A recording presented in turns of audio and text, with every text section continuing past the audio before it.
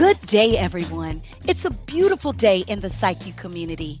Welcome to PsycU Podcast, where we are dedicated to improving mental health together.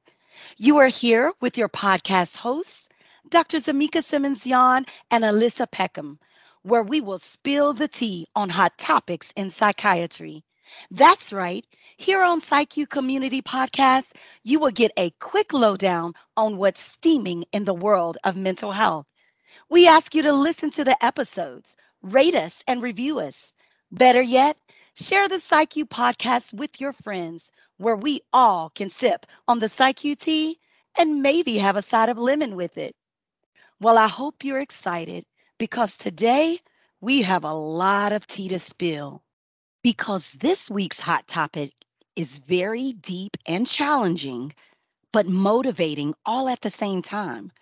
Whether you are sipping on some sweet tea, pomegranate, orange spice, or mint tea, your ears will be perked with our discussion on the impact of racism in the mental health community. Yes, we will be diving into the highlights of a recent national PsycU webinar where the speakers discuss barriers that healthcare and research professionals experience, including BIPOC and other marginalized groups. Now, during the webinar, the speakers actually summarized where we've been as a nation in respect to racism and strategies that healthcare communities are implementing to address some of these challenges. So I have actually chosen to sip on some peppermint tea today. I feel it fits the ambiance since it has both a sweet and spicy flavor to it. And it's so good. And while I sip, here to help us spill the tea is our very own colleague, Dr. Gonzalo Gonzalez, who was a featured speaker on the webinar. Dr. Gonzalez is a nephrology, clinical, and scientific liaison at OTSCA, and he earned his doctorate in nursing practice from the University of Michigan. Now, this is a dynamic gentleman because he has diverse professional and research experience in primary care and chronic diseases.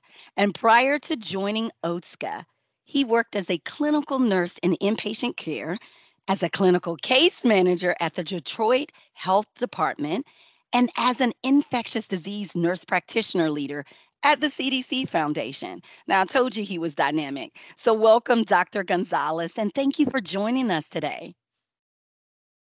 Thank you so much for having me, Amika and Alyssa. It's a real great pleasure to be a guest on the PsycU podcast along with you both. Yes. Now, I couldn't do your introduction justice. So, why don't you tell us a little more about yourself, your passion, and how did you come to this point of helping others understand and break down the effects of racism in mental health care? Yes, thank you. Great question. So, my name is Dr. Gonzalo Gonzalez, and I'm a nurse practitioner by background and training. I've worked in a broad variety of different clinical practice settings, including inpatient, outpatient, and in a public health and primary care setting. I am Mexican American by background and have a strong passion for caring for underserved patients. And what really sparked my passion for caring and advocating for underserved and marginalized patient populations stemmed from my time spent working as a nurse practitioner and clinical case manager for the Detroit Health Department. In these roles, I had the unique privilege of providing healthcare services to predominantly low income, underserved, Black, and Latinx Hispanic patients. I had the opportunity to visit patients in their home environments, providing them care, and really getting to do a deep dive into trying to fully understand their social determinants of health. And what I always most enjoyed about working with these unique patient populations was to learn about their individual stories and tailor my plan of care to their specific needs. Now, what I quickly learned from being involved in this work was that a disproportionate number of my patients were battling mental health issues stemming from various life stressors. For example, poverty, mass incarceration, violence, racism, food security, etc. And I also was able to learn that there was a great deal of mistrust in our medical institutions amongst these patients. Patients would often share with me their stories of being discriminated against and stereotyped when they sought healthcare, and how there were not enough healthcare providers who, quote unquote, looked like them and came from the same neighborhoods that they grew up in. That is such a powerful statement. Oh my goodness. Thank you for sharing your experience. Yeah, I was just thinking about, your experience at the Detroit Health Department. It seems really unique, especially being able to go in home and see patients have a more intimate understanding of their social determinants of health. I know I kind of reflect back to when I was in practice, I never got to go into anyone's home. So I really just relied on what they were telling me in the office. But at the same time, maybe I don't look like them. Maybe they don't trust, what I'm going to do with that information. So I think that that was such a unique experience. And social determinants of health is something that the medical community is really starting to pay a lot more attention to. So it's great to hear that you were able to learn about things like food insecurity and mistrust of healthcare providers, because how can we provide adequate healthcare when, those are significant barriers that are standing in the way? And so, kind of gets me thinking, in honor of BIPOC Mental Health Month, Dr. Gonzalez, you recently conducted a webinar with the esteemed Dr. Napoleon Higgins, which was excellent, by the way. And here you two discuss the impact of racism on both patients and providers. So can you just, here on the podcast, highlight for us a few key take-home points from that webinar that maybe you two discussed, around perhaps barriers or challenges that healthcare professionals experience in mental health, as you were talking about, and then, how that relates to patients and ultimately their outcomes?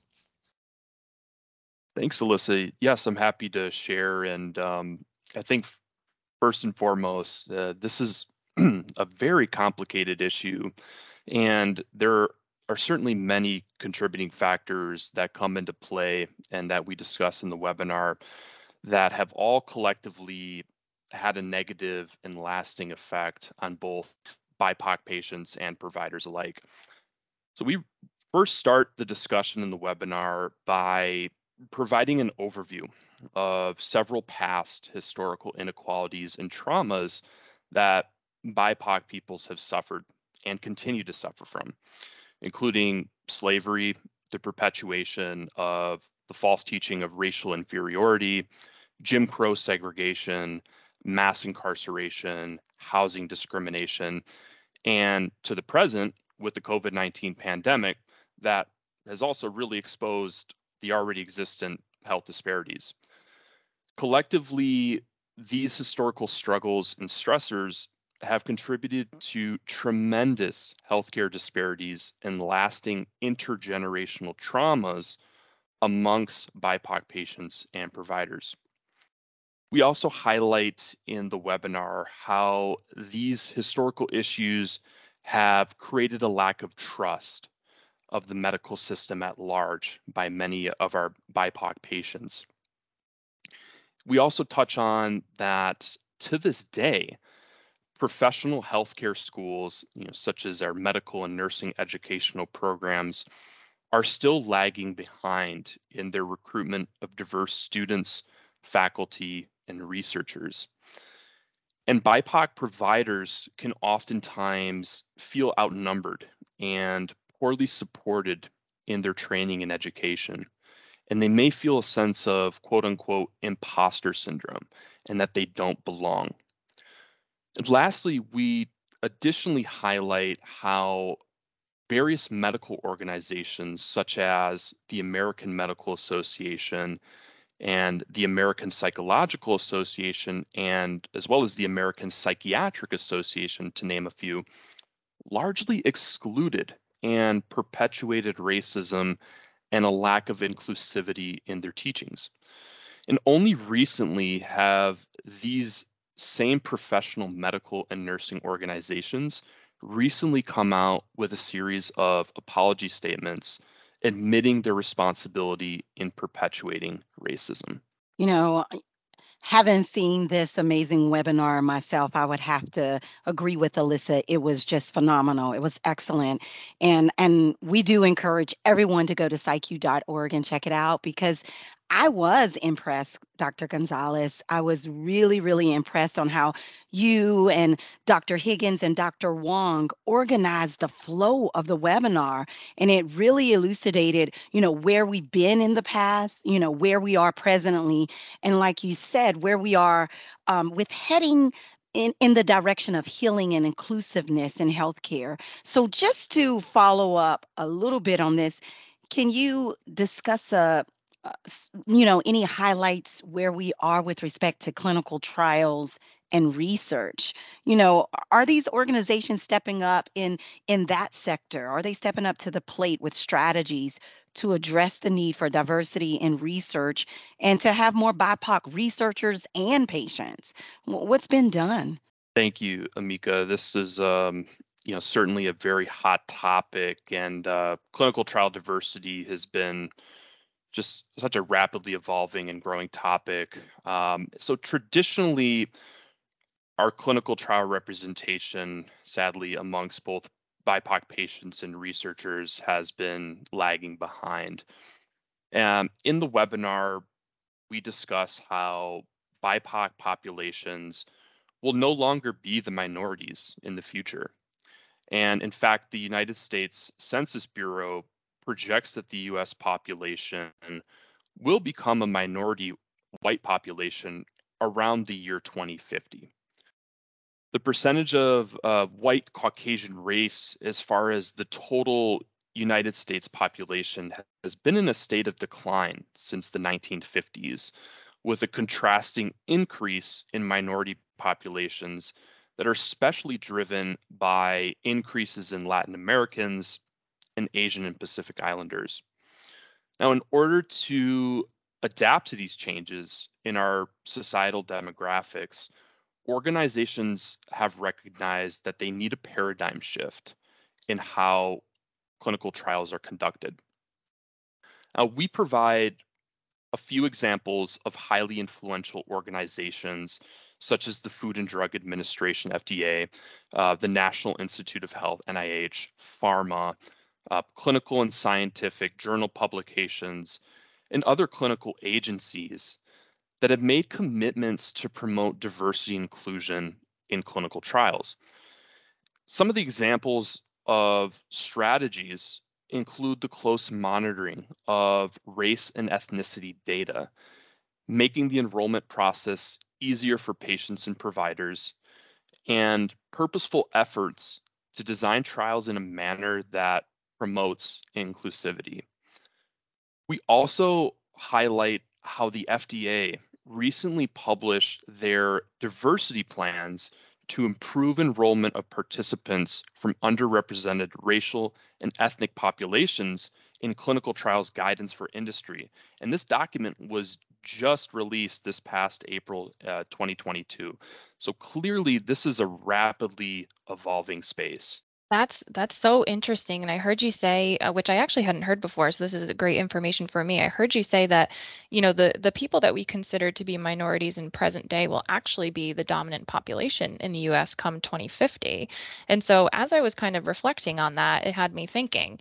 Over the last couple of years, I've seen, I think we've all seen probably quite a few, racism related apology statements that are either read or posted or whatnot from different medical or nursing or other clinical healthcare organizations. And I guess when I think about it, we can kind of view this as, a step or a step forward in the right direction for the healthcare community. But I was kind of thinking, where do we actually go from here beyond apologies? And so, in other words, kind of what work do you think still needs to be done in terms of actually addressing racism in medicine by the different healthcare and research organizations, particularly as we have this ever growing BIPOC population, which will soon become the bulk of patients that we care for. So what do we actually need to do moving forward? Great question, Alyssa. Thanks for asking. I agree. The apology statements were certainly both long overdue and a necessary first step in working towards righting the wrongs of the past. In the webinar, Dr. Higgins, Dr. Wong, and I discussed some of the large-scale efforts across healthcare institutions and organizations to create task forces and coalitions to combat racism, discrimination, and hate.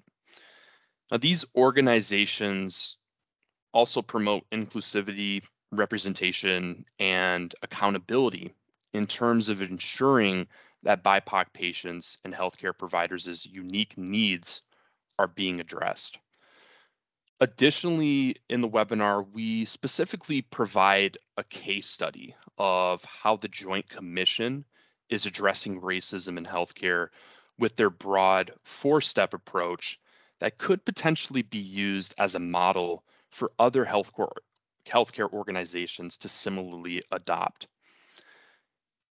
Additionally, we also discuss how there is still a great deal of work to be done as far as the recruitment and retention of BIPOC healthcare providers and educators, as well as having BIPOC professionals in positions of leadership and power who are able to influence healthcare policy and who can enact meaningful and long-term change with the goal of continuing to close the racial healthcare gap.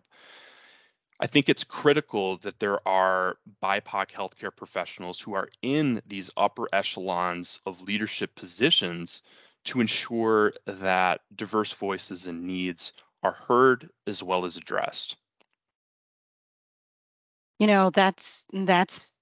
I'm so glad that Alyssa asked that question. So thank you, Alyssa. It's like, where do we go from here after the apology? So Dr. Gonzalez, I want you to stop because you're going to give the whole webinar away. We want everyone to watch it. But I know our listeners are probably saying, well, I want to learn more. I want to dive deeper in this, especially when we're talking about the impact of trauma and racism on both the health and mental wellness of our patients and providers. So where would you point our listeners to? Great question, Amika. I would encourage our listeners to definitely explore and check out the resources on PsycU, specifically the Diversity, Equity, Inclusion resource page, where there's an abundance of resources on various DE and I related topics. There are additional webinars, podcasts, infographics, and articles that are archived for viewing. And additionally, a shameless plug, I encourage our listeners to tune into the full version of our webinar discussion along with Dr. Higgins and Dr. Wong on the effects of racism on the mental healthcare community, how marginalized patients and providers are impacted. But also check out some of the other related topics, such as the impact and trauma of racism, lifespan impact of racism-related stress, and intergenerational effect of racism, to name a few. Additionally, and very importantly, I would encourage our listeners to also explore further in terms of what their own organizations and institutions are doing to proactively combat racism in healthcare and to consider getting involved. Dr. Gonzalez, thank you for that challenge. We all can do that. What would you say, Alyssa? I think we can all do it. Right. I think so. It seems simple enough, and we all have to put in the effort or else nothing's going to change. So thank you so much. I think this was really awesome and, informative for a lot of people in a lot of different ways. Thank you. I would have to agree. We can't express our thankfulness enough with you bringing this important topic to the forefront, because we know that racism is not just confined to the patients alone, but also it impacts our mental health professionals and researchers. So Alyssa and I thank you so much. The PsycU podcast community thanks you. Thank you so very much, Amika and Alyssa, for letting me highlight this webinar and discussing this important topic. Thank you very much. All right, so there you have it. You've heard it for yourself right here on PsycU Community Podcast. But the beauty is that you don't have to stop here. So definitely head over and check out the show notes for the links to find more resources about today's discussion on psychu.org. And as always, if you've enjoyed this episode and you'd like to hear more hot topics right here on the PsycU Community Podcast, please rate and review us and then subscribe so you can always get the new episode right when it drops. And for the social media lovers out there, check out our other social media platforms like Facebook, Instagram, Twitter, and YouTube. So until next time, thank you for listening, everyone, and we hope you have a great day.